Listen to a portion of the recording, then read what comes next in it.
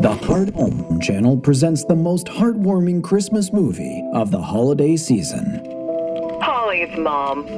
Are you coming home for the holidays? I don't know, Mom. I'm so busy at work. When a New York City financial advisor gets a distressing call to come home to Pine Grove for the holidays. Honey, the shop's in trouble. I'm afraid if we don't do something, we'll go bankrupt. What?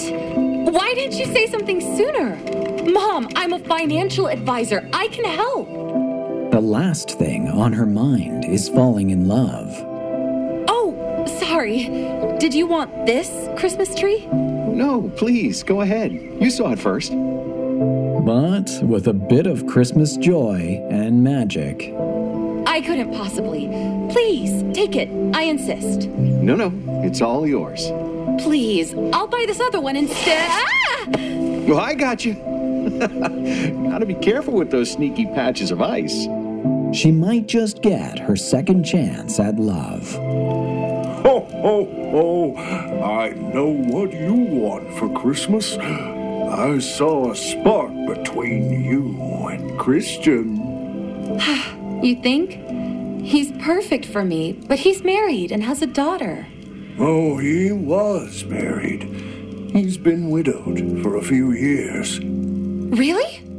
But sometimes, love isn't as easy as 1, 2, 3. How could you betray me like this, Christian? The store's been in my family for generations. You know how much it meant to me. Holly, wait! Wait, Holly, wait! There's been a misunderstanding. But the Christmas spirit will always help wayfaring souls come together. Huh? This is the deed to my family store? Why are you giving it to me? Holly, Wait a second. You weren't buying my family's business to snatch it out from under them. You were trying to save it and give it back to them debt-free. Merry Christmas, Holly. Merry Christmas, Christian. I love you. I love you too, Holly. Oh, look. Mistletoe. Hey, don't forget about me. Of course not, Tinsel. Come on, group hug. Merry Christmas, everyone. And a Happy New Year. A Christmas in Pine Grove. Coming up next on the Heart Home channel.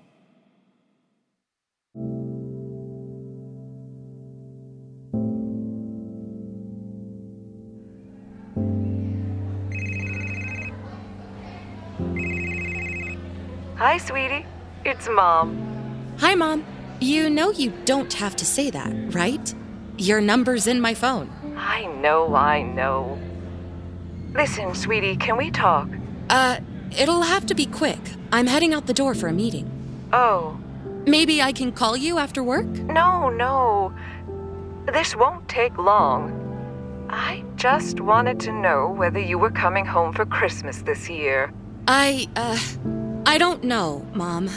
I'm juggling a bunch of deals right now. We're closing on 2 next week. Look, sweetie, I don't want to worry you, but your dad isn't doing well. What?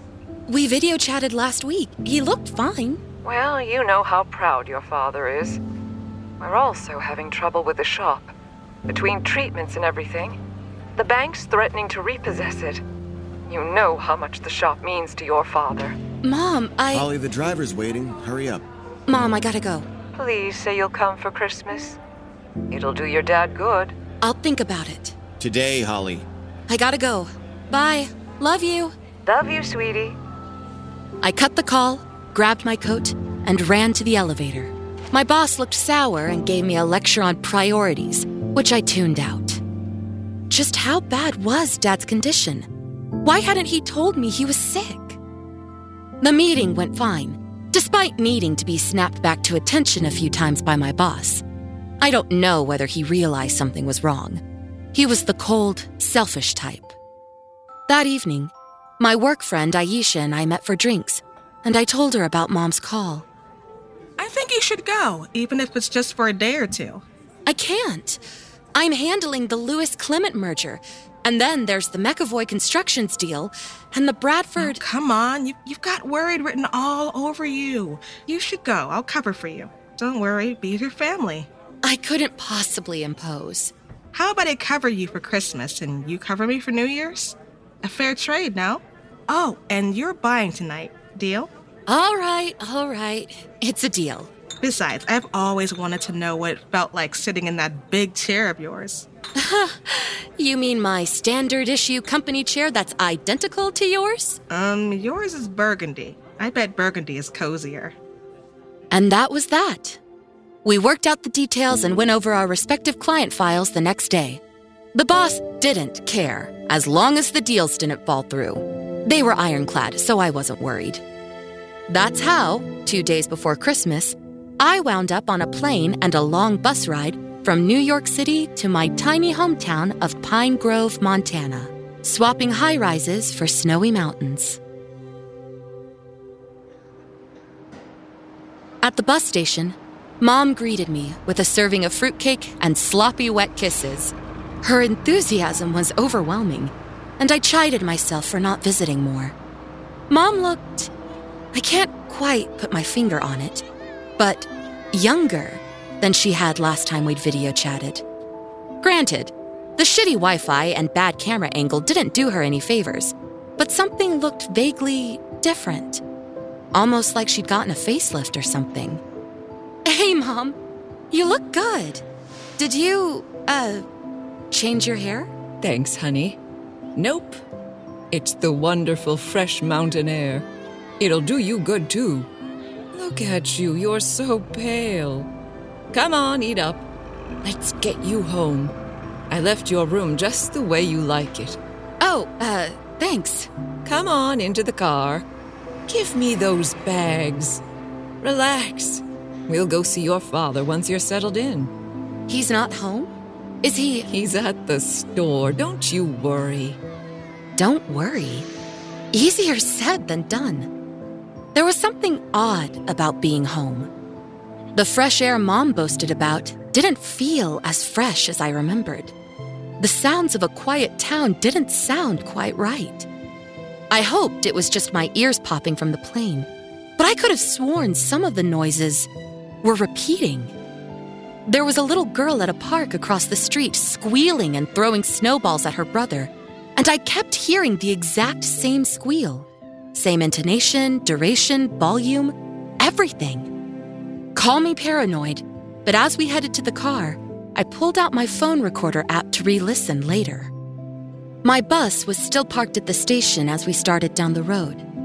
Its driver had gone inside, presumably to use the restroom or to get a coffee or something. But as we hit a few snowy bumps, the bus in the rearview mirror just disappeared, taken away like a drawing on an Etch-a-Sketch. I know, that sounds ridiculous, but it wasn't at the stop. It wasn't parked in the terminal lot, and it wasn't driving down the single straight road out of town. Jet lag, I told myself as I shuddered. Mom turned on the radio, filling the car with Christmas music. Pine Grove isn't a big town. As far as small towns go, it's exactly what you expect. A main street intersecting town square, quaint shops, quaint houses, a low population of 3,000, and a single small school collecting students from all the nearby villages. From the bus terminal at the mouth of Pine Grove to my parents' place was only a 20-minute drive. And during that drive, I couldn't help noticing just how much they decked the halls this year. Every storefront, every house, even the mailboxes were adorned with Christmas lights and garlands and all manner of decorations. Everything looked so perfect, so picturesque. I didn't recognize my own childhood home as we pulled up to it. Huh. You never mentioned you did renovations. We didn't, honey. Did you repaint? Nope. The unsettling feeling at the pit of my stomach grew. I asked a few more times, but Mom insisted they hadn't changed anything, except for adding Christmas cheer. And, looking at it closely, I had to admit I couldn't say exactly what was different about it. I sighed and went inside, dropping my things off in my bedroom. It was the way I'd left it all those years ago, right down to my tattered childhood blanket still draped over an antique rocking chair in the corner. Honey, would you mind bringing lunch to your dad? You know how hangry he gets. Perfect, I thought. I was anxious to see how Dad was doing and eager to look at the books. Mom handed me a paper bag, apologizing for making me run errands so soon after arriving. I assured her it was fine. I'd come home to make myself useful, not sit in my childhood room staring at the walls. The bell above the shop door had been swapped with a pair of sleigh bells, which, in my opinion, are the most obnoxious of bells. Dad was sweeping the floor and looked up when he heard their jingling. He certainly didn't look sickly. His excited grin nearly split his face in two as he ran over and squeezed me tight, the familiar smell of his soap quickly replacing the scent of the antiques. You might have noticed I've been rather vague on the details of the store, and that's because it's hard to categorize. I suppose you could call it a souvenir shop? Home decor? It's a bit of a mishmash of crafts from local artisans. Everything from paintings to ornate chairs to wind chimes to candle holders. If you've been to a small town, you've seen a store just like it, likely with stained glass ornaments in the windows. As I live and breathe, if it isn't my little Holly. Hey, Dad. Brought you lunch. Ah, aren't you a sweetheart? Come, have a seat. Get comfortable. How have you been? Would you like some hot cocoa? I could make you some hot cocoa. We have marshmallows. I'm good, thanks. Mom tells me you haven't been feeling well? I caught an odd look on his face, a sort of lack of recognition that drew heat out of my extremities. What? Oh, right. Yes, that. Had a bit of an accident with a hammer. Broke my thumb. Huh? That's all? I hadn't meant to sound so callous. Sorry, Mom said the shop was in trouble. You missed a lot of work? Well, I might have missed a day or two for doctor's appointments, but now, look, she's as good as new. He gave me a thumbs up and proceeded to wiggle it as proof. But then why's the store in trouble? Listen, honey, would you mind doing me a favor? I haven't gotten around to picking out a Christmas tree yet. Why don't you go buy the nicest tree you can find and bring it home? Sanderson's Arboretum set up in Town Square this year. I'll close up shop early and we can have dinner together. As he said this, Dad physically shooed me out like a raccoon that had snuck in through the cat door. Sleigh bells jingled as the shop door opened and closed, and I was back to smelling that odd mimicry of fresh air. I tried pushing my way back in, but Dad waved me off, and I relented, knowing how stubborn he was.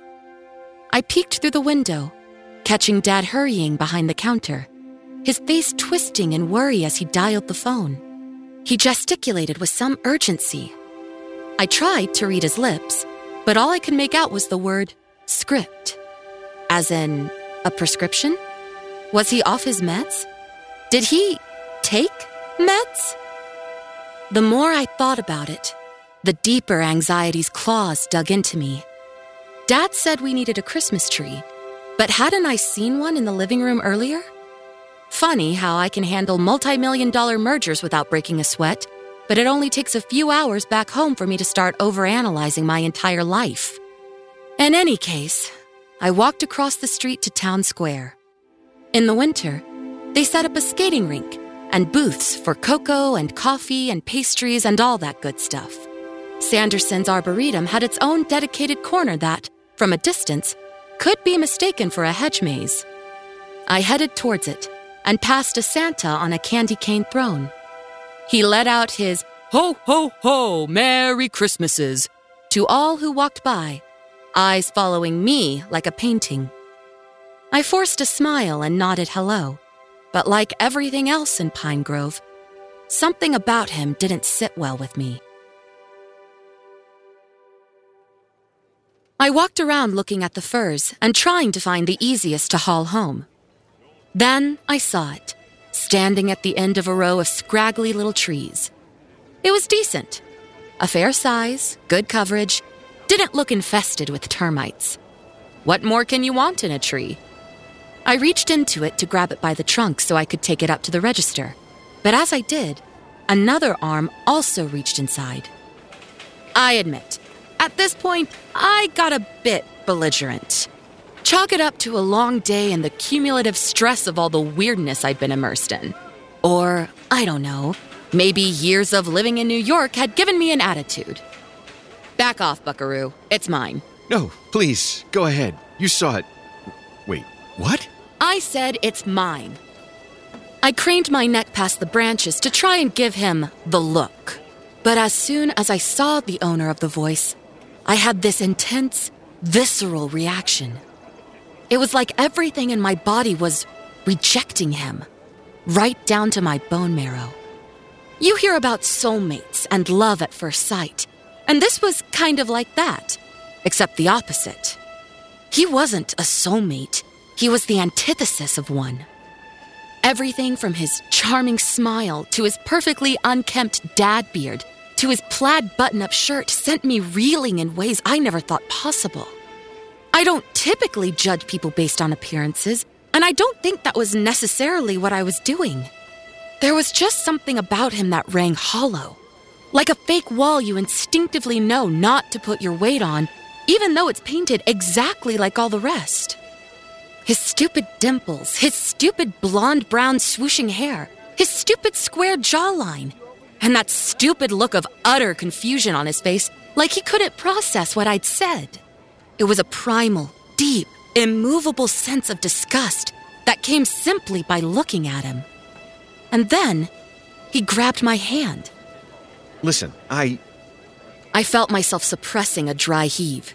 Yeah, it sounds like a bit much, but there was something about him that felt like cockroaches under my skin. And yet the Christmas music had turned into this kind of magical, anticipatory strumming, like it was heralding some sort of messed up meet-cute moment. He tried to meet my eyes, but I tugged my hand free and stepped away. Careful now, it's slippery. I hit a patch of ice, but easily steadied myself by planting my other foot into the ground like a magician's staff. And this stranger? He had the gall to hold his arms out as though to catch me in my non-fall. Here, let me help you. Piss off, I thought, though I managed a very curt, "I'm fine," instead. Then, from behind a row of Christmas trees, as though waiting for her cue, a girl in pigtail braids came running at the man and wrapped her arms around his waist. Daddy, Daddy, I found the perfect tree. She was probably in her late preteens, a bit old to call someone daddy, but who am I to judge? She had the big, bright, excitable eyes of a girl who sowed adventure and melodrama wherever she went. The kind of child who never shuts up and never waited long enough after asking a question for you to answer before she asked another. Basically, she seemed like a caricature of a Lucy Montgomery character. You know, an Emily of New Moon or Anne of Green Gables type of kid. That kind of personality is fine on TV, but in real life, it's nothing short of obnoxious.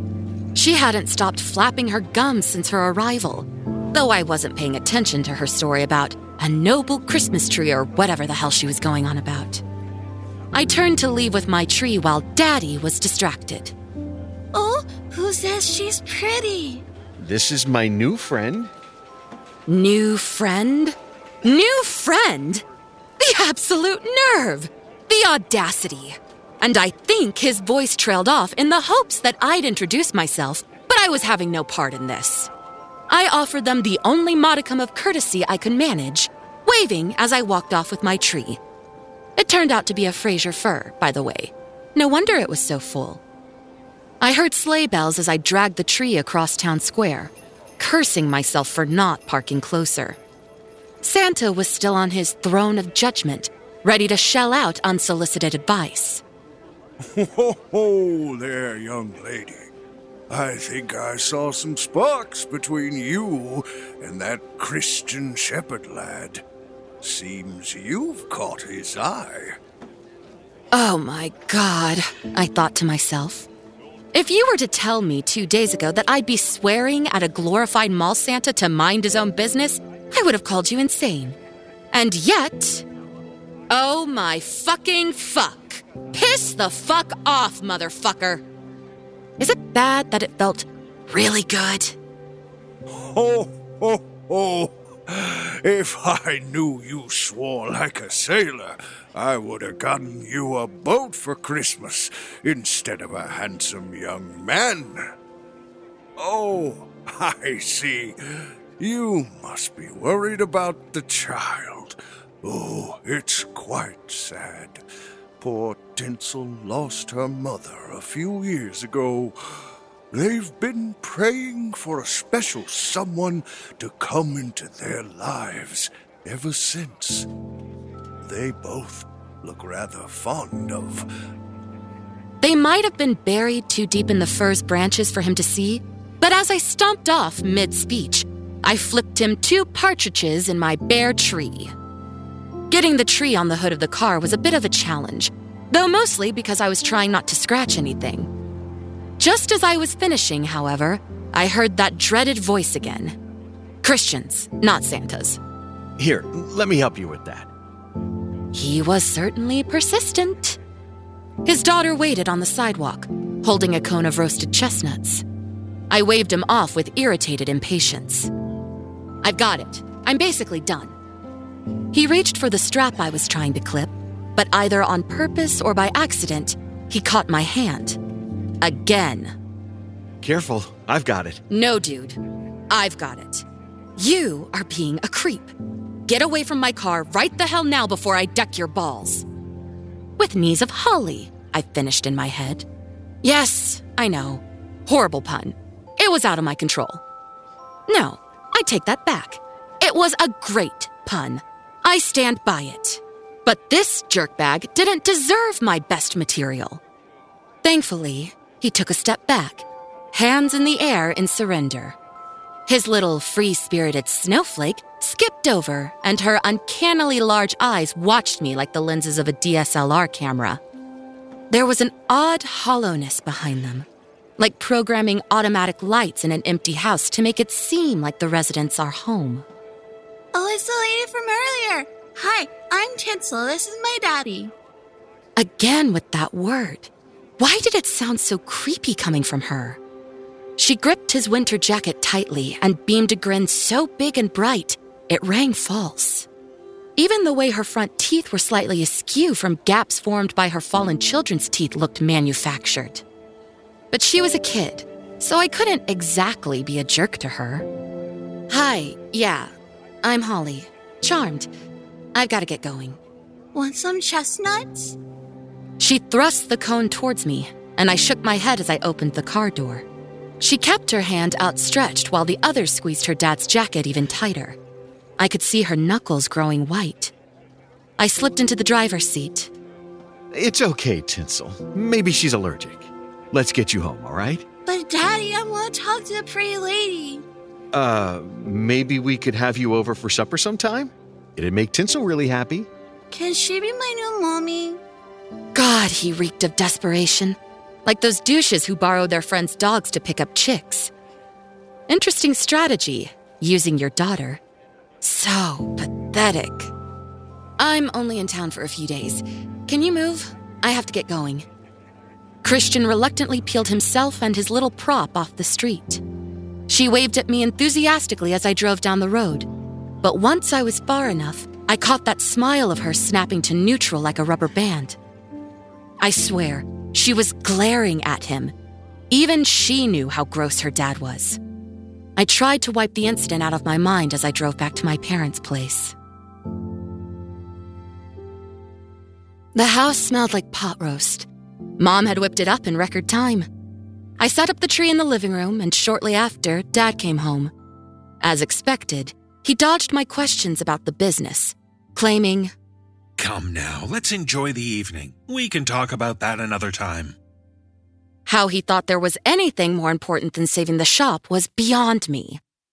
I wondered if something else was going on, something neither parent wanted to admit. We ate, and I remained mostly quiet as my parents gave me updates on everyone in town. Remember old Alexis down the street? Oh, she died of colon cancer last year. Do you remember your third-grade art teacher, Mrs. Doolin? She got hit by a car a few years ago.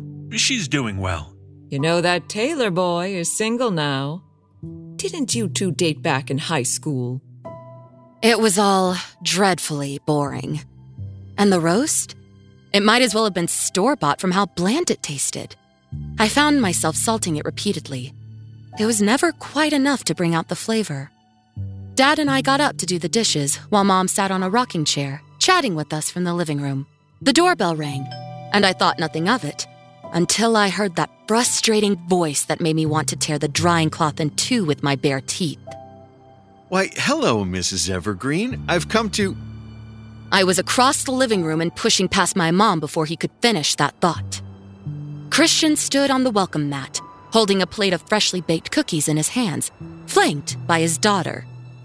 He feigned surprise when he saw me. Miss Holly? What are you doing here? Mom wrapped an arm around me. Christian, Tinsel, please come in. We were just finishing supper. This is my daughter. She's visiting us for a few days. I take it you two have met. Unfortunately, this asshole's been stalking... Holly, don't be rude. Christian is our neighbor. He's been a great help to your father and I. From the kitchen, I could hear my dad clearing his throat in a very forced, very fake way. The kind of way you do when you're trying to tell your accomplice to shut up. It made me wonder if they were trying to set me up with this guy. Yuck. I stepped away from the door to let Creepo and his kid come in from the cold. We made cookies and Tinsel insisted we share. You haven't had dessert yet, have you? Not yet, no. Thank you so much. That's very sweet of you. Please join us. I'll pour us some milk. Do you have almond? We only drink 2% in this household, young lady. Cool. I'm going to run to the store real quick. Don't eat all the cookies while I'm gone. Christian opened his mouth to protest, but it was Tinsel who beat him to it as she skipped over to the door. No need, we have some. I'll go get it. And just like that, my exit strategy was thwarted by a preteen girl. I awkwardly stood there, a fake smile plastered to my face, barely hiding the crippling feeling of defeat permeating through every inch of my person. If I could have come up with another excuse to leave, I would have. Instead, I was forced to inch my way into the dining room and try to be somewhat polite to Christian, since Mom expected me to keep the peace. I sat down, arms crossed, and asked through gritted teeth, "So, Christian, what do you do for a living?" I'm a handyman.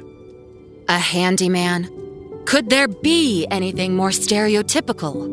And a wonderful father. No shit, Sherlock. I'd met the Hellspawn. Sounds exciting. It is. I'm a bit of a jack of all trades. I love being my own boss and setting my own schedule. And with Tinsel, it's convenient. I can pick her up from school and all. Don't be so modest. You're also an amazing woodworker. Holly, did you notice the eagle sculpture at the shop? Ah, so he was also an artist on top of being a handyman and a single father. Nope. Oh, well, I'll show you tomorrow. It's amazing. Good. You can show me while I'm looking at the books. There was a moment of awkward silence at the table, and I realized maybe I'd overstepped by alluding to financial troubles. Thankfully, Tinsel broke the tension by running back in with a jug of almond milk. Here you go, Miss Holly. Cool. Thanks. The seal was still on the lid. If I didn't know better, I would have sworn the damn thing had been superglued on. Try as I might, I couldn't get the cap off. Christian reached over, and this time, I managed to dodge his grabby hand. He opened the jug with some force and poured me a glass. I don't actually like almond milk. Too sweet for my blood. But I drank the whole thing to save face while Tinsel shoved cookie after cookie down her gob like her stomach was an endless pit. Far be it from me to judge her for having a healthy appetite. I forced myself to eat a cookie, and to Tinsel and Christian's credit, it was pretty good. So, Miss Holly, what about you? What do you do for a living? I work in finance. Wow, that sounds very prestigious. Yeah, I guess. And stressful. Meh, sometimes. Do Do you ever think of quitting and moving back home? You know, living a simpler life? I'm very happy in New York. But speaking of work, I've got to make a call. If you'll excuse me. I was not wasting that perfect opportunity to get away.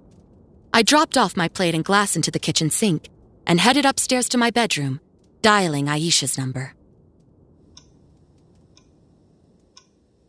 Hey, Holly girl! It's good to hear your voice. What's up, girl? What's on your mind? I don't know. I've been home for less than a day and things are awkward. My parents are being dodgy. I think my dad might have Alzheimer's and there's this man. Ooh, did you just say a man? Yeah. A weird stalkery type. Apparently, he's the neighbor, but this is the first I've heard of him.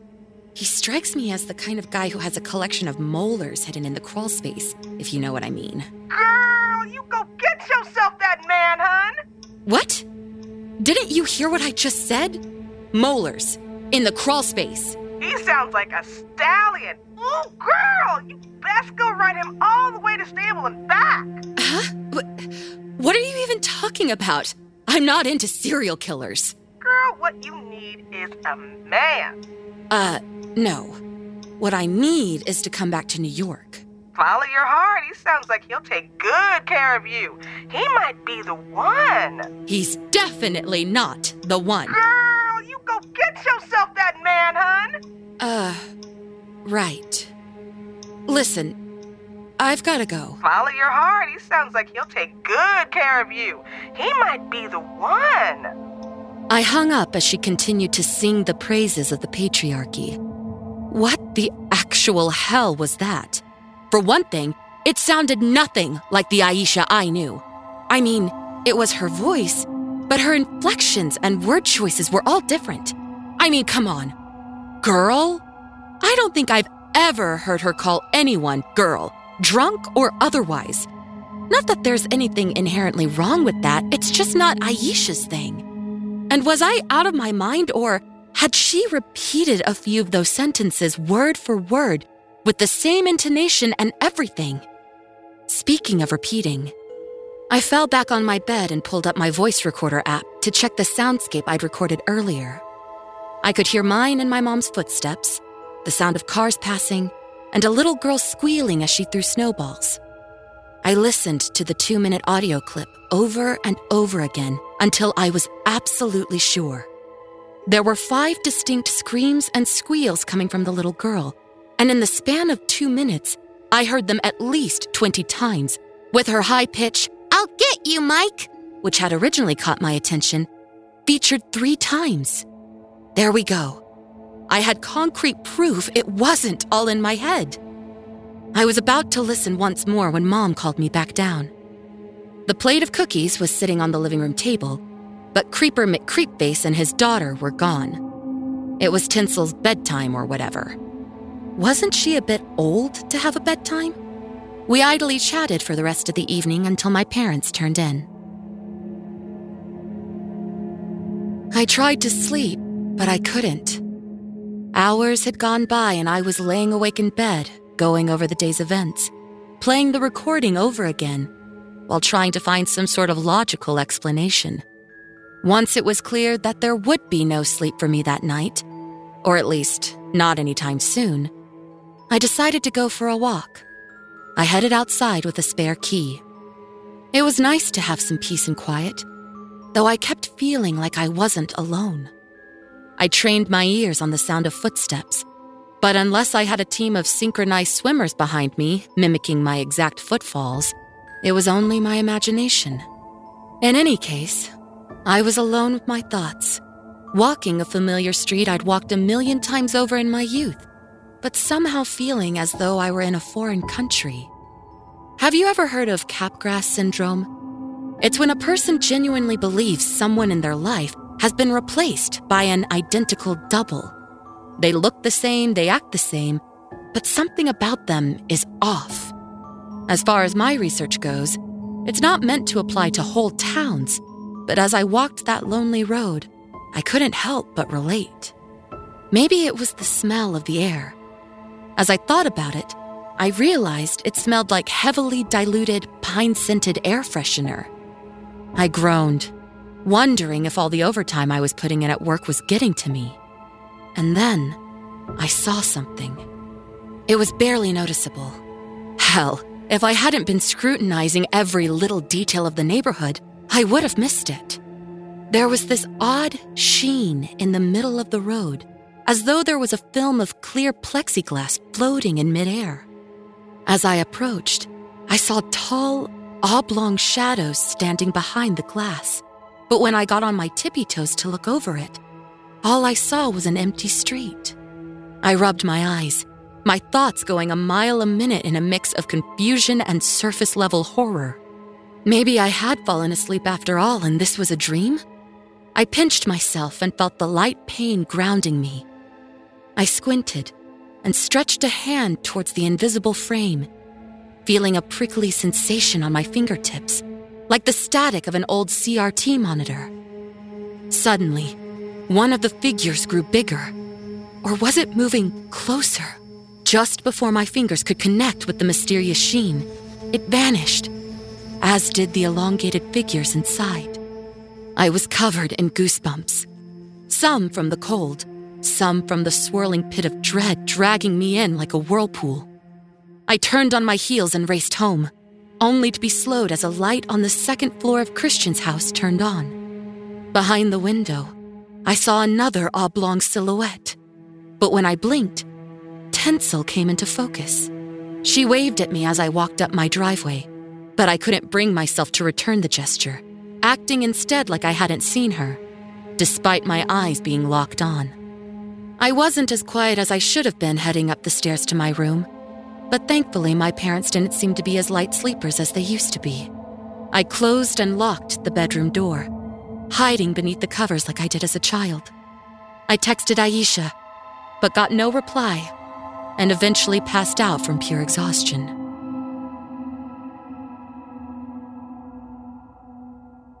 The morning light woke me well past my normal time. I groggily peeled the blanket off and, for a moment, forgot where I was.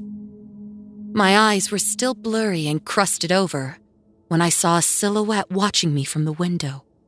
I felt a jolt of panic, but as I blinked and rubbed the sleep out of them, the figure seemed to disappear. It wasn't there one moment and gone the other. It more so looked like how a flat decoration slowly rotates into an angle where all you see is a thin line, except it rotated into nothingness. After all the weirdness, I wasn't about to dismiss it as an optical illusion. I rushed to the window and opened it, peering at the snow-covered windowsill. If there had truly been something there, it left no prints, neither on the windowsill nor on the ground far below. As I was scanning the area, I saw Christian through a window on his first floor. He spotted me, smiled, mouthed, "Hello, neighbor," and waved. I closed the curtains and pinched them permanently shut with a clothespin. As I walked downstairs, I noticed another odd thing. From my angle, I could just about see my mom cooking bacon in the kitchen and my dad sitting on the couch with a newspaper. Neither of them were moving. That is, until I put weight on a creaky step. And suddenly they both came to life and started idly chatting as though they'd been in the middle of a conversation all along. So I said, "You call that a meatloaf? I call it murder." Oh, that's Nicole, all right. Maybe one of these days you can teach her to...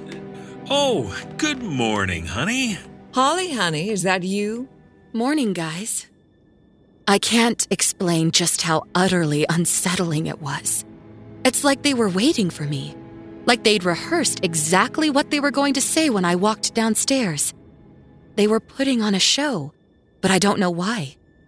I wish I'd crouched down and waited to see how long they would have stayed motionless for, just so I could definitively know it wasn't just an awkward pause.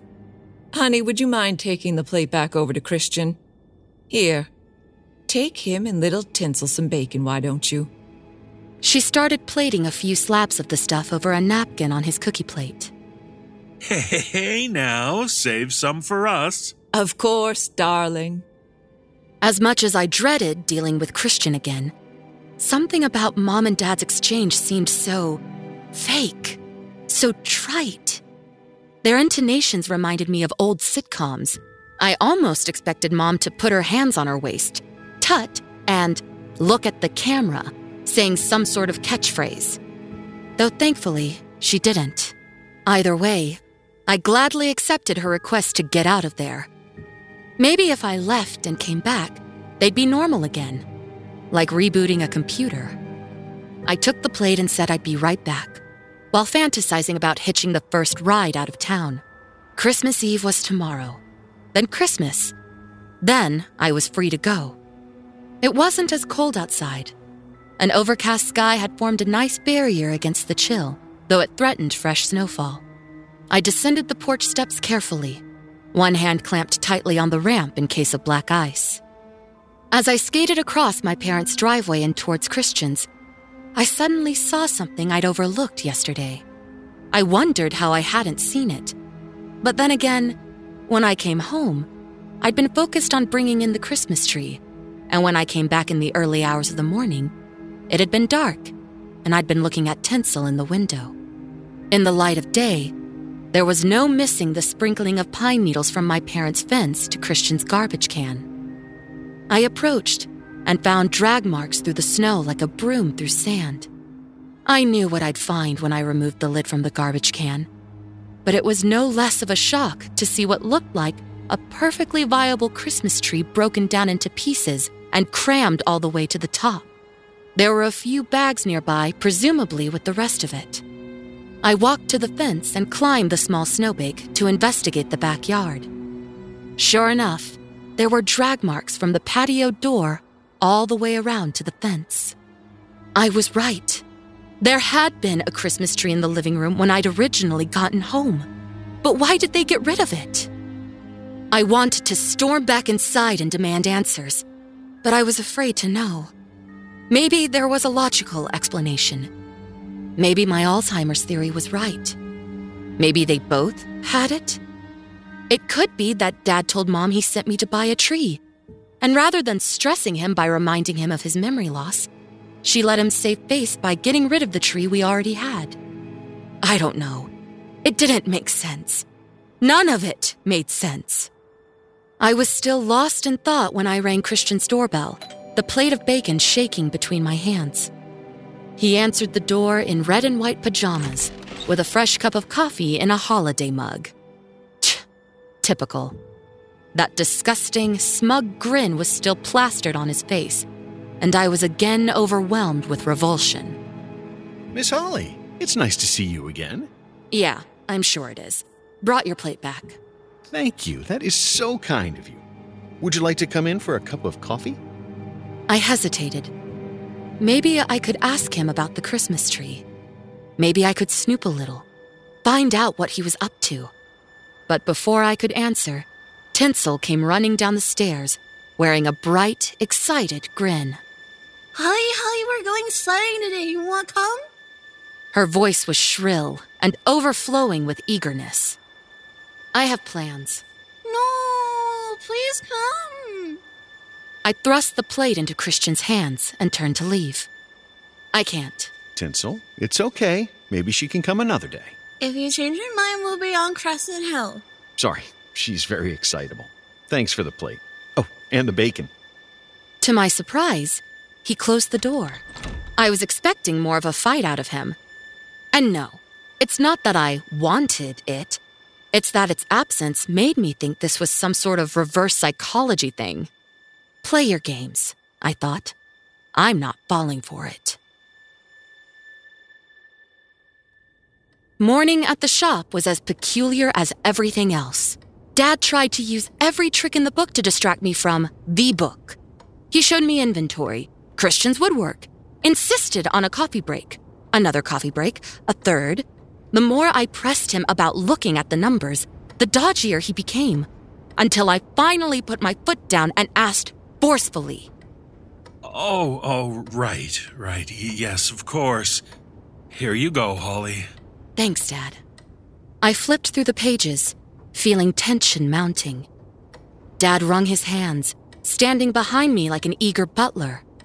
As I looked at the graphs and the numbers and the columns, my focus kept shifting back to my anxious dad. I could tell why he was nervous. The books were nothing short of gibberish. They looked like props. There was text and numbers and lines and notes in red and black ink, but none of it meant anything. They looked like when a graphic designer puts lorem ipsum in a layout as a placeholder. The graphs didn't have any kind of coherent data. They had nonsense as titles, and the increments on the horizontal axes read as random percentages.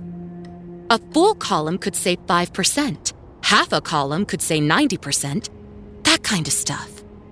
Looking at the lines of the graphs only, they were showing a downward trend as though to indicate financial troubles, but that wasn't saying much. I know it looks bad, but if we have good days today and tomorrow, we should be able to break even this year. What the hell was he even talking about? He was ignoring the nonsense, acting like the scribbles weren't just that. I couldn't help wondering whether I was supposed to play along. Would it upset him if I called him out? Was this part of his suspected illness or something else? I was crawling in my skin. Dad, are you sure you only broke your thumb? There's nothing else going on? Of course, honey. Hey, I know. Let's grab lunch. Shea Cleveland has a holiday special on the menu today. Dad, what am I holding in my hands? The books? And you can read them? Well, of course. Don't be silly. What do they say? He gave me a sharp, knowing look, one that silently ordered me to stop my inquiries. For the first time in my life, I felt genuinely afraid of my dad, unsure of what he was capable of. I saw something in those eyes that reminded me of Tensel's false joy. His pupils looked so incredibly black and so wide, but somehow not dilated. It was like he was zooming in on me, examining my reaction and anticipating compliance. He wasn't Dad anymore. He was an angry boss, a bitter professor, a judgmental DMV clerk. They say you need to work on your handwriting. He dialed back the intensity and smiled hollowly. Right you are, honey. Maybe I'll take up calligraphy when I retire. You missed your calling as a doctor. You write like one. Listen, this guy invited me to go sledding, so... A guy, huh? Anyone I know? Maybe? But listen, I'm going to be late if I don't head out now. Rain check on lunch? You got it, champ. I shot him a pair of finger guns and slowly backed out of the shop, too nervous to turn my back on him. I wasn't planning on going sledding, if that wasn't obvious enough. But as though he could sense I'd been speaking about him, I just so happened to bump into Christian and his daughter as I scurried off in a hurry. Tensel was dragging an immaculate sled behind her.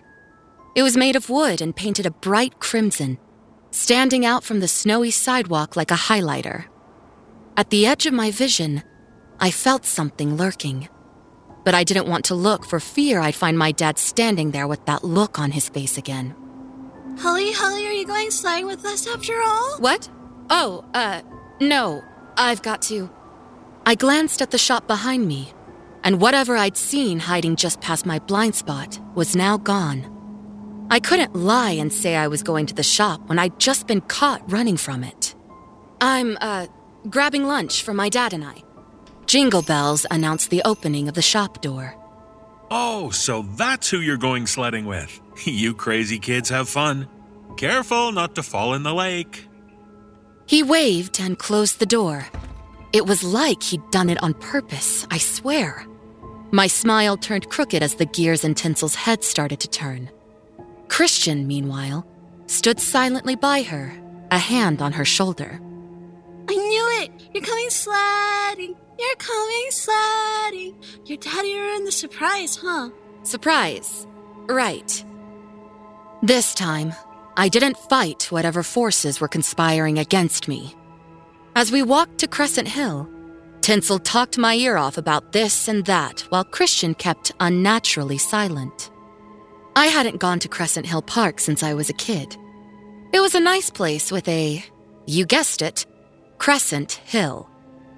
At the bottom of the hill, but a fair enough distance from it, was a lake where I used to spend my summers growing up. Last time I'd seen it, it had been buried beneath a blanket of autumn leaves. We only had one sled between the three of us, and Tinsel took the first ride down, leaving me alone with Christian. She sure is rambunctious. My daughter was always a quiet kid. Not anymore, huh? He didn't answer. Instead, he looked deeply uncomfortable. Tinsel began her ascent back to join us. She sure can climb, though. It sure can. I caught that. I turned to look at him, but before I could open my mouth to reply, Tinsel launched herself at Christian and tackled him to the ground, giggling loudly. Let's make snow angels. Our afternoon was spent going up and down Crescent Hill, and while I would never say I had fun, I will say I hadn't gone sledding in a long time, and it was a little, just the tiniest bit, refreshing. Don't get me wrong. Every minute not spent alone on the sleigh was torturous and tedious. Whenever I was alone on top of the hill with Tinsel or Christian, I dreamt of throwing myself into a precipice. When the sun started to set, Tinsel tugged on Christian's coat. Daddy, we should go skating on Crescent Lake. We can't. The ice isn't deep enough yet. But Daddy... We can go to the square tomorrow. How about that? The rink should be ready. Fine. Holly, are you gonna come skating with us? I'm only in town for another 2 days. I'm spending them with my folks. Ooh. I was offered, and reluctantly agreed to, a ride back home, since, you know, neighbors and all. Back home, I spoke nothing of the incident at the store. We made small talk again, with Mom retelling a bunch of stories she'd already told yesterday. Around 8, we heard carolers, and wouldn't you know it, front and center was Tinsel, with Christian hiding in the back of the group as though embarrassed he was even participating. As Mom and Dad showered them with praise, I wondered how long they'd be gone for, glancing at their house. I sighed. The urge to break and enter? What was Pine Grove doing to me? As the carolers walked off, Christian lagged behind and motioned for me to come close. I just wanted to thank you for being so kind to Tinsel today. I haven't seen her so happy since her mother died. Maybe I could thank you properly with brunch? How's 10 tomorrow sound? I don't... Oh, Christian is such an amazing cook. You should go. Your dad and I can take care of ourselves. Fine. Sure.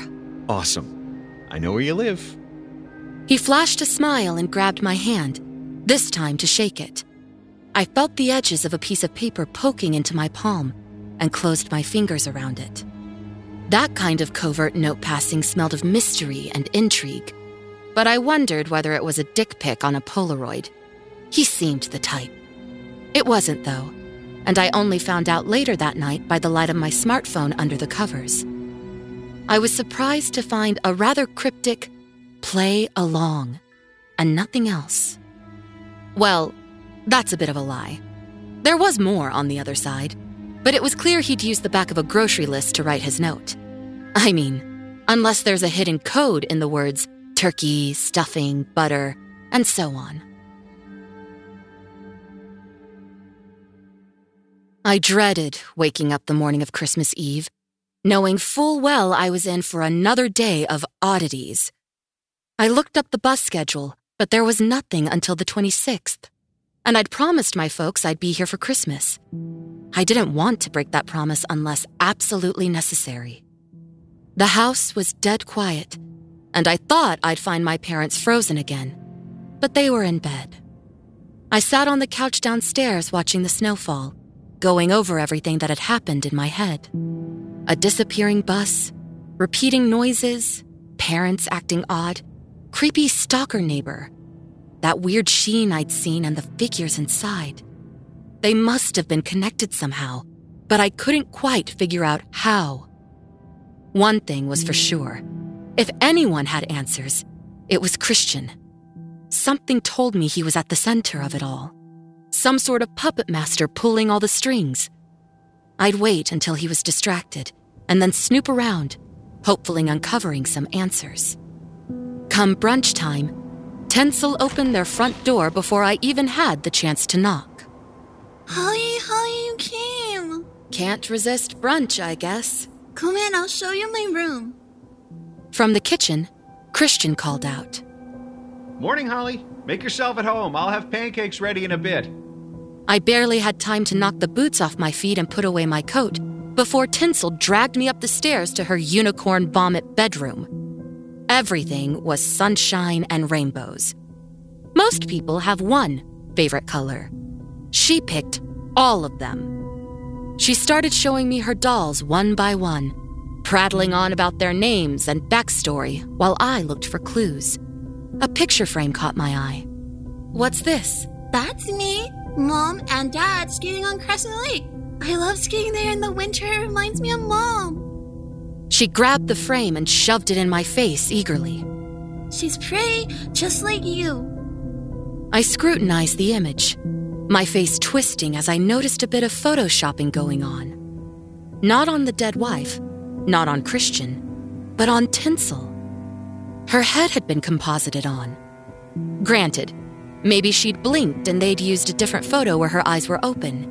In a vacuum, that would have been the simplest and most probable explanation. Right now, it wasn't. Something was going on with that freak, Christian. Tinsel, Holly, pancakes are ready. Tinsel gasped and grabbed my arm, pulling me back towards the stairs. I tugged back. You go on ahead. I need to wash up. Where's the bathroom? Tinsel pointed at a door across the hall. She waggled her brows. Are you putting makeup on to impress Daddy? Something like that. This seemed to please her, and she skipped down the stairs two at a time. I did not go into the door across the hall. Instead, I tried the street side room. If this house was configured remotely like my parents', that was the master bedroom. I was right. You know what they say about skeletons. I figured if he had any, the closet is where they'd be. I quietly opened the door and, while I didn't find skeletons, I found the closest thing. The walls were lined with photos of women. They were peeking out between row upon row of lumberjack plaid shirts. They looked to be in some sort of chronological order. Always around Christmas, always with him, Tinsel, and one of many women in the shot. Dozens of them. Their smiles seemed strained and pained. I started to hyperventilate. I was right. I was freaking right about this guy all along. And if I wasn't careful, I'd probably be the next trophy on his wall. God, where did he bury them all? How had no one else noticed this going on in such a small town? Why did poor Tinsel think of all these women coming in and out of her life? No wonder she was an attention-seeking weirdo. As soon as I regained enough composure, I backed away from the closet and tried to plan my escape. Get out of the house, call the cops, all that jazz. However, that plan hit the floor right when a spatula did. Christian was standing in the hallway, mouth agape, looking like he'd seen Bigfoot himself walk out of his closet in lingerie. He was so stunned he'd been found out that he didn't even fight back when I shoved him on my way down the hall to escape. Get out of the house, go somewhere public, call the cops, I told myself as I stumbled down the stairs and fumbled my way into my boots. Coat be damned. He only started chasing me once I reached the entranceway, and by then, I felt confident my head start would be good enough to outrun him. It's not what you think. I didn't have the car keys. My parents were acting strange. Years of power walking through New York City dumbly made me think I could run to the nearest shop without issue. I wasn't banking on the thick, fresh snowfall to be such a hindrance, but it was. Holly, wait, I can explain. His footsteps were gaining on me at lightning speed. He was born to run in the snow. It probably contributed to his ease in catching victims. How many women had he offed anyways? There were so many photos, I hadn't had time to count. I cursed my heels for slowing me down.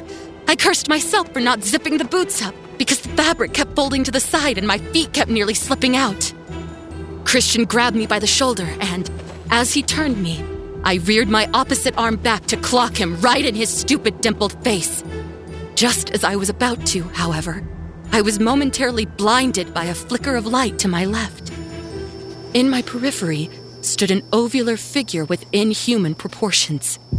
The same kind I had seen in the middle of the road the other night, and at the window yesterday morning, and in the storefront in the afternoon.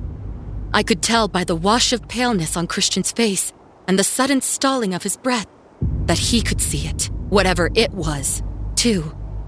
It was standing so close to us that if I were to just reach my hand out, I'd touch it without even needing to unfold my arm. I could feel strands of my hair being pulled towards it by, I'm not sure what. Its breath? Static? The grip on my shoulder tightened, but Christian's motive suddenly felt less possessive and more like, I almost want to say, paternal protectiveness? He was scared. I could hear it in his voice and read it in his eyes, which silently pled for me to follow the instructions on his note. Play along, I recalled. I swear, I wasn't trying to buy the store out from under your dad. What? He seemed so small all of a sudden. From the start, I'd felt he'd been putting on an act. But when the curtain fell and I finally peeked behind it, I didn't see a predator. I saw prey. Somehow, deep down inside of me, I understood that I wasn't his audience. His audience was whatever was standing next to us now. Oh, right. The store. I knew your family was having financial troubles. Gloria, my deceased wife, left money in her will with a bequest to help a family every Christmas for the rest of my life. My eyes began to drift towards the figure standing over us. But Christian's free arm quickly clamped down on my shoulder and gave me a little shake, as though trying to refocus my attention. And this year, you decided to help my family? That's right. I was going to give the deed to your store right back to your family. It's under your Christmas tree right now, in a red envelope signed Santa. I try to do these things anonymously. The thing at the edge of my vision leaned closer. My skin on that side prickled uncomfortably. I shuddered. Oh, look, you're freezing. You ran out so fast you didn't even grab your coat. He unhooked his scarf and wrapped it around my shoulders, pulling me closer. I got the impression it was best not to fight him. Repugnant as he was, he knew what that thing was and why it was watching. His Adam's apple bobbed in a hard swallow. That's very kind of you. To watch out for my folks, I mean. It's what Gloria would have wanted. Hey, why don't you come back? We can finish brunch. I can show you my studio. His eye twitched at the word studio, a kind of half wink of someone too afraid to do it overtly. Sure, Christian. I'd love that. The shape beside us finally pulled back and disappeared. Christian let out a sigh of relief, shoulders dropping. He let go of me, but kept the act. Great. I'm working on a new sculpture right now. It's top secret, though. I walked beside him, my arms wrapped around myself for warmth as we returned to his house. Tinsel was waiting on the front step, wearing a feigned, worried look. You're back! We cleared everything up. Let's eat. And eat we did, though I was too focused on Christian's micro-expressions to pay full attention to the conversation. Every time Tinsel spoke, I noticed the slightest twinge of discomfort in him. He'd smile and laugh, but all of it seemed forced. I no longer thought he was hiding molars in the air ducts. The kind of fear I'd seen outside is hard to fake, and whatever that thing was, Christian had been absolutely terrified of it. After brunch, we did the dishes, and I subtly snuck one of their knives into my jacket pocket in case I needed it. Once we were done, Christian sent Tinsel downstairs to work on her project, making big, exaggerated winks at her as she tittered, nodded, and stormed off. As soon as she was out of sight, he motioned for me to follow, leading me back to his closet. The door shut behind us, and I knew right then and there that this was a sink or swim moment. Either I was getting murdered or getting answers. All right, you've got 2 minutes to convince me you're not a serial killer. Serial killer? Why the hell do you think I'm a... I motioned to the countless photos plastered on the walls. All of this? Oh, right. What's going on here? He paced nervously. The fact that he turned his back to me so frequently was reassuring, but all the same, I kept a hand wrapped around the handle of the concealed knife in my pocket, just in case he came at me. We're stuck here. All of us. Yeah, you too. Us? As in, you and your harem of probably dead women buried in your backyard? Us, as in all of Pine Grove. I don't know how to explain. Start by telling me who these women are. They're you. Me? Well, not you. They were playing the same role as you in previous years. Role? That thing we saw earlier when we were outside, well, there's more of them. I call them the Watchers. They orchestrated this whole thing. It's like we're stuck in a cheesy Christmas movie. They decide who plays which role, trigger certain events, and follow us almost everywhere. For example, the other day with the Christmas tree... That was supposed to be a meet-cute moment. Yes, exactly. And then Tinsel was supposed to make you think I was married, and Santa was supposed to say I was single, and we should have gone for a walk that evening and connected, but, well, you weren't on script. The women never are. I guess it's to keep the romance organic. I don't know. So all these women are... They were protagonists, like you. I find it hard to believe they didn't clue into the weird shit going on. Oh, they did. Some quicker than others, but I'm supposed to be perfect for them, distract them and all. Okay there, Captain Big Ego. No offense, but you ain't all that. I mean, to be fair, this isn't what I really look like. They, the Watchers, they put some sort of veneer on people, make everyone and everything look like the best versions of themselves. I mean, you think these rock-hard abs are natural, or the dimples? No, I was a tubby guy, a bit short, balding. He brushed aside a row of hanging shirts, revealing an aged photo of himself, a little girl, and a brown-haired woman wrapped in an embrace. Christian had the same eyes, but his cheeks were fuller. His hair was thinner and messier, and he was wearing a band tee with sweatpants. He looked kind of dorky, but frankly, better than he did standing in front of me now. But the girl... Huh? That's not Tinsel. Who is she? His expression became solemn. Her name was Elisa. She was quiet and very shy. She was the sweetest kid, and then they recast her, said she wasn't outgoing enough. Oh. They said if I played along, they'd eventually return her and my wife. But at this point, I don't think either of them are alive anymore. I haven't seen them in years. I'm sorry. That's awful. I think the same thing happened to your parents. I don't think it's really them next door. What? But Tinsel doesn't look a thing like Alyssa. My parents still... If they liked everything else about your parents, they probably swapped them out for body doubles. With Elisa, they felt her character was wrong, so they just completely recast her. It really depends on their vision, so to speak. I don't know. My parents have been acting strange, but I feel like I'd know if it wasn't really them. Maybe. I can't always tell when people are playing along or brainwashed or when they've been replaced or what. I think most of us are just playing our roles until someone resists and then... And then the bad things happen. That's why you've got to play along.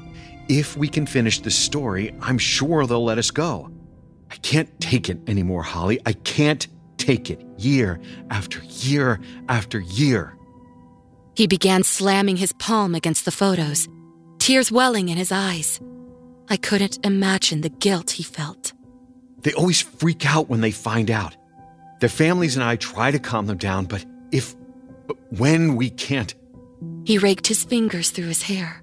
I can still hear their screams as they're hollowed out. Those things slip under their skin and they force us to finish the story, but it's never good enough for them. They say it doesn't feel genuine. They say we have to start over. They need a perfect ending. They need the emotion, the realism.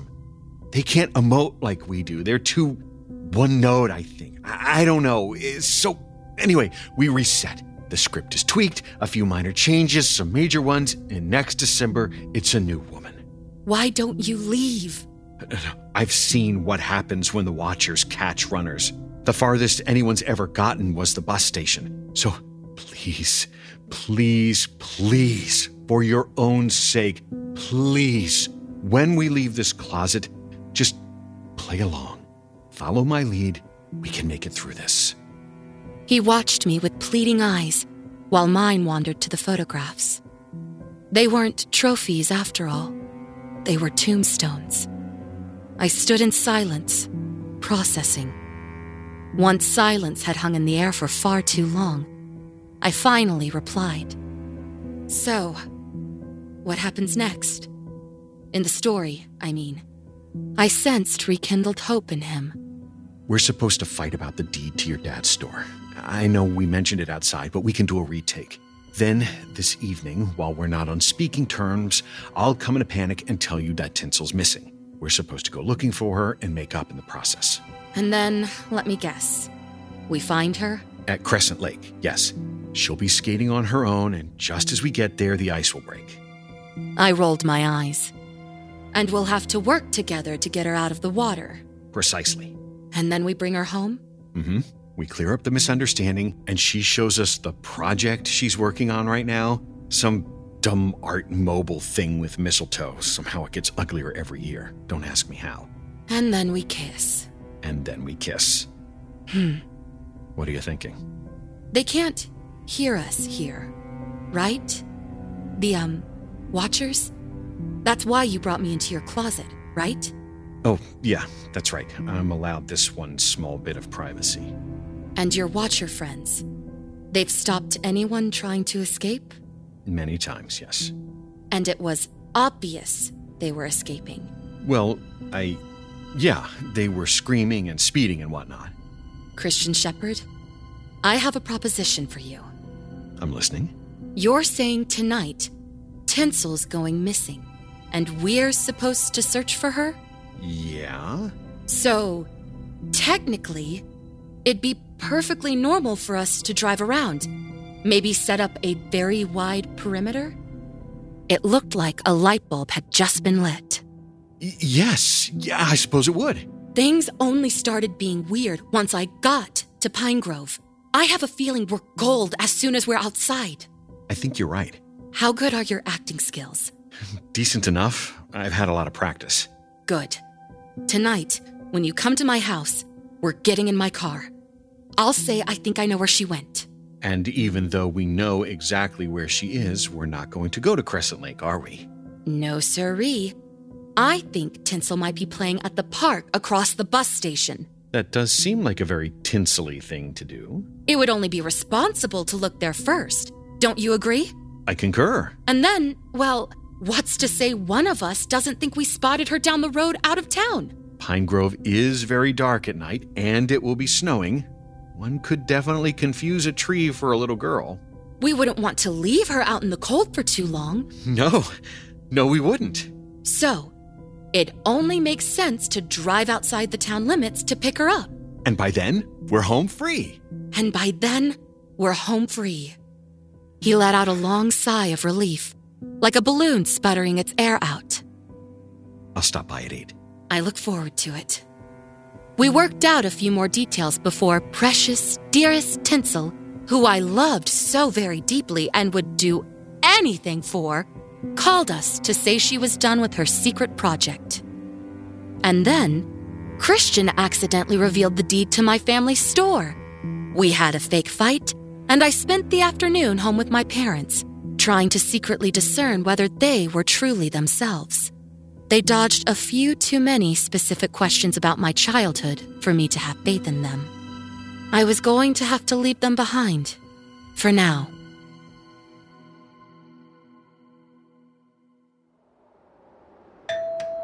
The doorbell rang, and out in the cold snow and wind stood Christian. He was covered in sweat, his face twisted in worry. I wasn't sure whether he was that good of an actor or if it was nerves. Listen, Holly, I need your help. I sneered at him. An act, of course. I know you're upset, but Tinsel, Did something happen to little Tinsel? Oh dear, I hope not. My parents, if they were my parents, feigned concern. I can't find her. I've looked everywhere. Her coat and boots are missing. I think she went out. Oh my goodness gracious. In this snowstorm? We need to find her, and fast. I think I know where she went. Mom, Dad, stay here in case she comes back. Can I borrow the car? Well, yes, of course, honey. Here are the keys, honey. She tossed them to me, and I hurried out the door, muttering something about the clock ticking and for Christian to get in the passenger seat. I felt watched as I backed out of the driveway. No, not only by my parents, who were standing by the living room window, hands clamped on their chests in worry, but by something more. They, the watchers, the oblong figures, were hidden in the reflections of every house window going all the way down the road, like perverted cameramen chomping at the bit to get the money shot. I naively hadn't expected them to pay such close attention, and the fact that they did meant I was going to have to be extra vigilant in my wording and acting.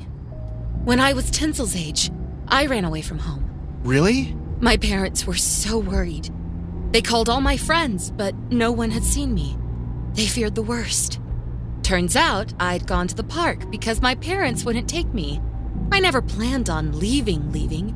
I just wanted to play. They were so relieved when they found me, but it changed them. They were nicer to me, got me anything I asked for, started smothering me. It was one little afternoon adventure for me, but it left scars on them that lingered for years. They thought they'd failed me as parents. What I'm trying to say is, don't worry, we'll find Tinsel. Whatever you think her motivations are, I'm sure she just wants to have fun. It's not your fault. Don't feel like a failure as a father. These things happen. I reached over and grabbed his hand, giving it a reassuring squeeze. Yeah, the story was complete bullshit, but whatever. No one was going to fact-check me. Oh, thank you. Anyways, I think she's at the park. It's where I went. It makes sense for her to go there. Yeah, let's start there. We passed no other cars and saw no one. Not human, at least, on that snowy drive to the bus station. Through the speckles of white, I'd periodically spied tall silhouettes standing in the cones of streetlights, as though assessing us, like controllers watching students take a test. It was okay. We had a plan. By Christmas morning, I was certain we'd be miles away from Pine Grove and their oppressive hold on everything and everyone within. All we needed to do was stick to the plan. We arrived at the bus station and stopped at the park across the street. There were no footsteps on the thickening blanket of snow, but that didn't matter. We weren't really looking for Tinsel. We called her name and investigated the nooks and crannies of the plastic play structures. I could see the town limit so close by, just a short jog away. But I knew if we rushed things, we'd call too much attention to ourselves. I hadn't accounted for the watchers to become so brazen. They were drawing closer, watching with anticipation. I wondered if Christian's closet wasn't as private as we thought, and that they were on to us. The good thing was, at least none of them were standing beyond the mouth of Pine Grove. She's not here. Where could she have gone? Keep looking. I'm sure she's... Wait! I ran over to him and pointed at the horizon, squinting my eyes. I think I saw her by the tree line. Get in the car! Static filled my ears. Christian's face turned pale. Something was looming over my head. and I could feel its shadow on me. A prickling sensation on my shoulders and the light tug of my hair elicited a mental image of an adult holding their child from behind, hands clamped on their shoulders. But whatever it was doing, I got the distinct impression I wasn't the intended recipient of its silent threat. Maybe she went to Crescent Lake? She was talking about going skating. I almost lost my nerve too. But we were so close. So close. And though he had a script, I did not. I felt that, as long as Christian wasn't the one veering off their course, they wouldn't make a move. No, I saw her. I'm sure of it. Let's just check it out. And if it's not her, we'll try the lake. Oh, okay. We hurried to the car. I was distressed to hear a third car door thunk close. I could see it in my rearview mirror. It was sitting right behind me. It looked like it was there and not at the same time, in a way words can't do justice. It looked like every object you mistake for a figure standing in your bedroom at night. Every coat on a hook, every chair, every shadow on the wall. But unlike those things, there was no way for my eyes to make sense of it. It never turned into a full, monstrous figure. It stayed in that state of flux before the lights turn on, where the object either is or isn't a monster. Christian tried to mouth something, and while I couldn't make it out, his eyes said it all. He was begging me to turn around and go back into town. My hands were shaking as I gripped the steering wheel and slowly hit the gas. Ice and snow crinkled and crackled beneath the chassis. It took every single ounce of courage to smile. Don't worry, I'm sure it's her. The thing in the back seat leaned forward. My ears were buzzing, but I kept our trajectory. Just a few yards, I told myself. The snowfall was growing thicker, and I couldn't help thinking of the storm on The Truman Show. Wasn't this proof that we were reaching the false ceiling? It gave me renewed strength. That is, until we were maybe 20 feet from freedom. Daddy, you found me. I was hiding here this whole time. The shape in the back seat had taken form. The voice was Tinsel's, but at a glance, she looked more like Christian's true daughter. What was her name again? E something. Ellie? Elizabeth? Elisa! Christian had lost sight of the objective, figuratively and literally. He twisted around to look at the back seat, eyes wide and full of hope.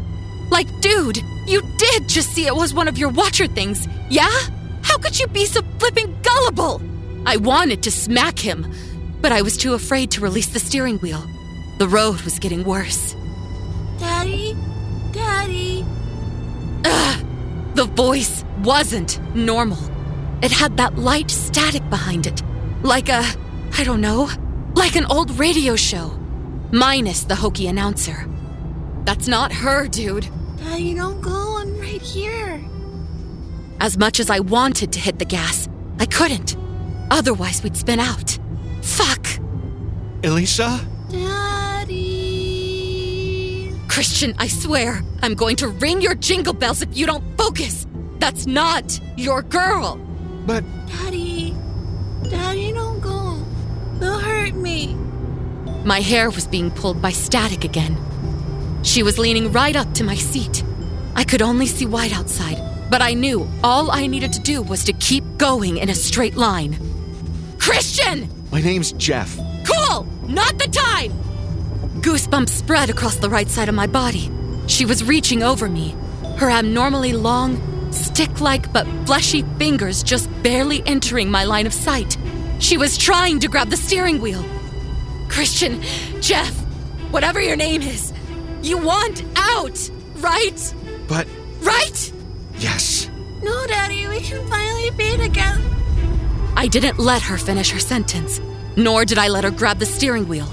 Safe or not, I twisted left sharply, causing the car to veer and for her to slump right. Should have worn your seatbelt, you creepy fuck! I reached into my jacket pocket to the knife I'd borrowed earlier.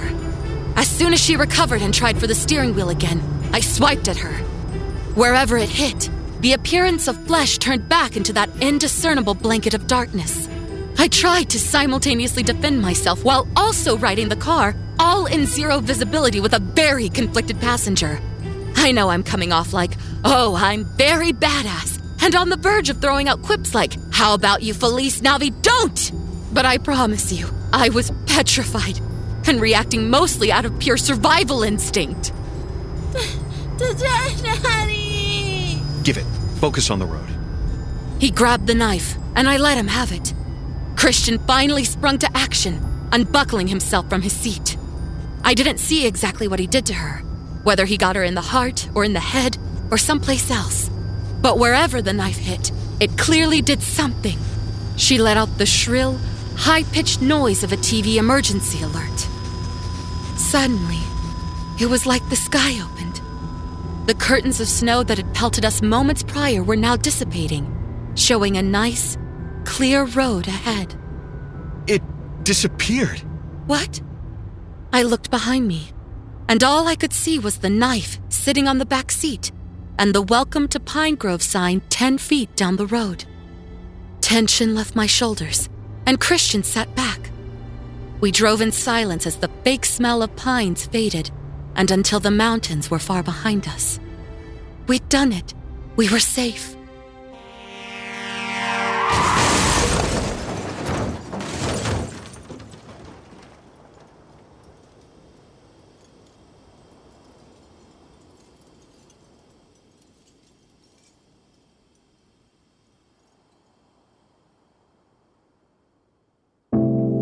The Heart Mountain Channel proudly presents a breathtaking holiday tale. She was a small-town financial advisor who didn't believe in Christmas. Holly, how come you don't like Christmas? It's the most wonderful time of the year. My husband Christian died in a terrible car crash on Christmas Eve, leaving me to raise our daughter Tinsel all alone. Christmas hasn't been the same since. He was a British architect from out of town. He could build homes, but could he rebuild her heart? How could you do this to me, Edward? You made me fall in love with you, knowing you'd leave me to move to Kenya to help build homes for impoverished youth.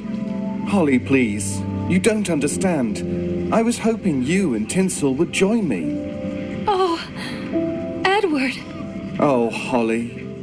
But when a chance meeting reignites an old childhood flame, choosing her true love becomes complicated. Which one do you like most? That's the problem, Aisha. Edward is exciting, handsome, and everything I ever wanted. I could move to Kenya with him and live a life of adventure. That sounds great. But Taylor was always kind to me growing up. Taylor reminds me of Christian in many ways. He's comfortable and easy to be around. Ooh, child. Sounds like you need to start a harem. She's got 12 days of Christmas to decide. Someone's been a very good girl this year. Looks like you received 2 gifts. Santa! A Christmas in Pine Grove 2. Merry Christmas to you too.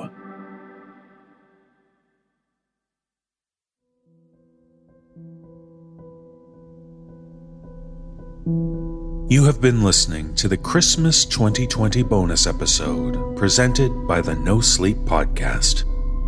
A Christmas at Pine Grove was written by Manon Lysette and starred Sarah Thomas as Holly Evergreen, featuring performances by Mike Delgadio, Nicole Goodnight, Nicole Doolin, Danielle McRae, Jeff Clement, Jesse Cornett, Dan Zapula, David Alt, and David Cummings. The main story was produced by Phil Michalski, and the TV trailers at the start and end were produced by Jeff Clement. Original musical score composed by Brandon Boone. Thank you for being a supportive Season Pass member. The entire No Sleep podcast family wishes you and yours the very best of the holidays and a Happy New Year. This audio production is copyright 2020 by Creative Reason Media, Inc., all rights reserved. The copyright for this story is held by Manon Lysette. No duplication or reproduction of this audio program is permitted without the written consent of Creative Reason Media, Inc.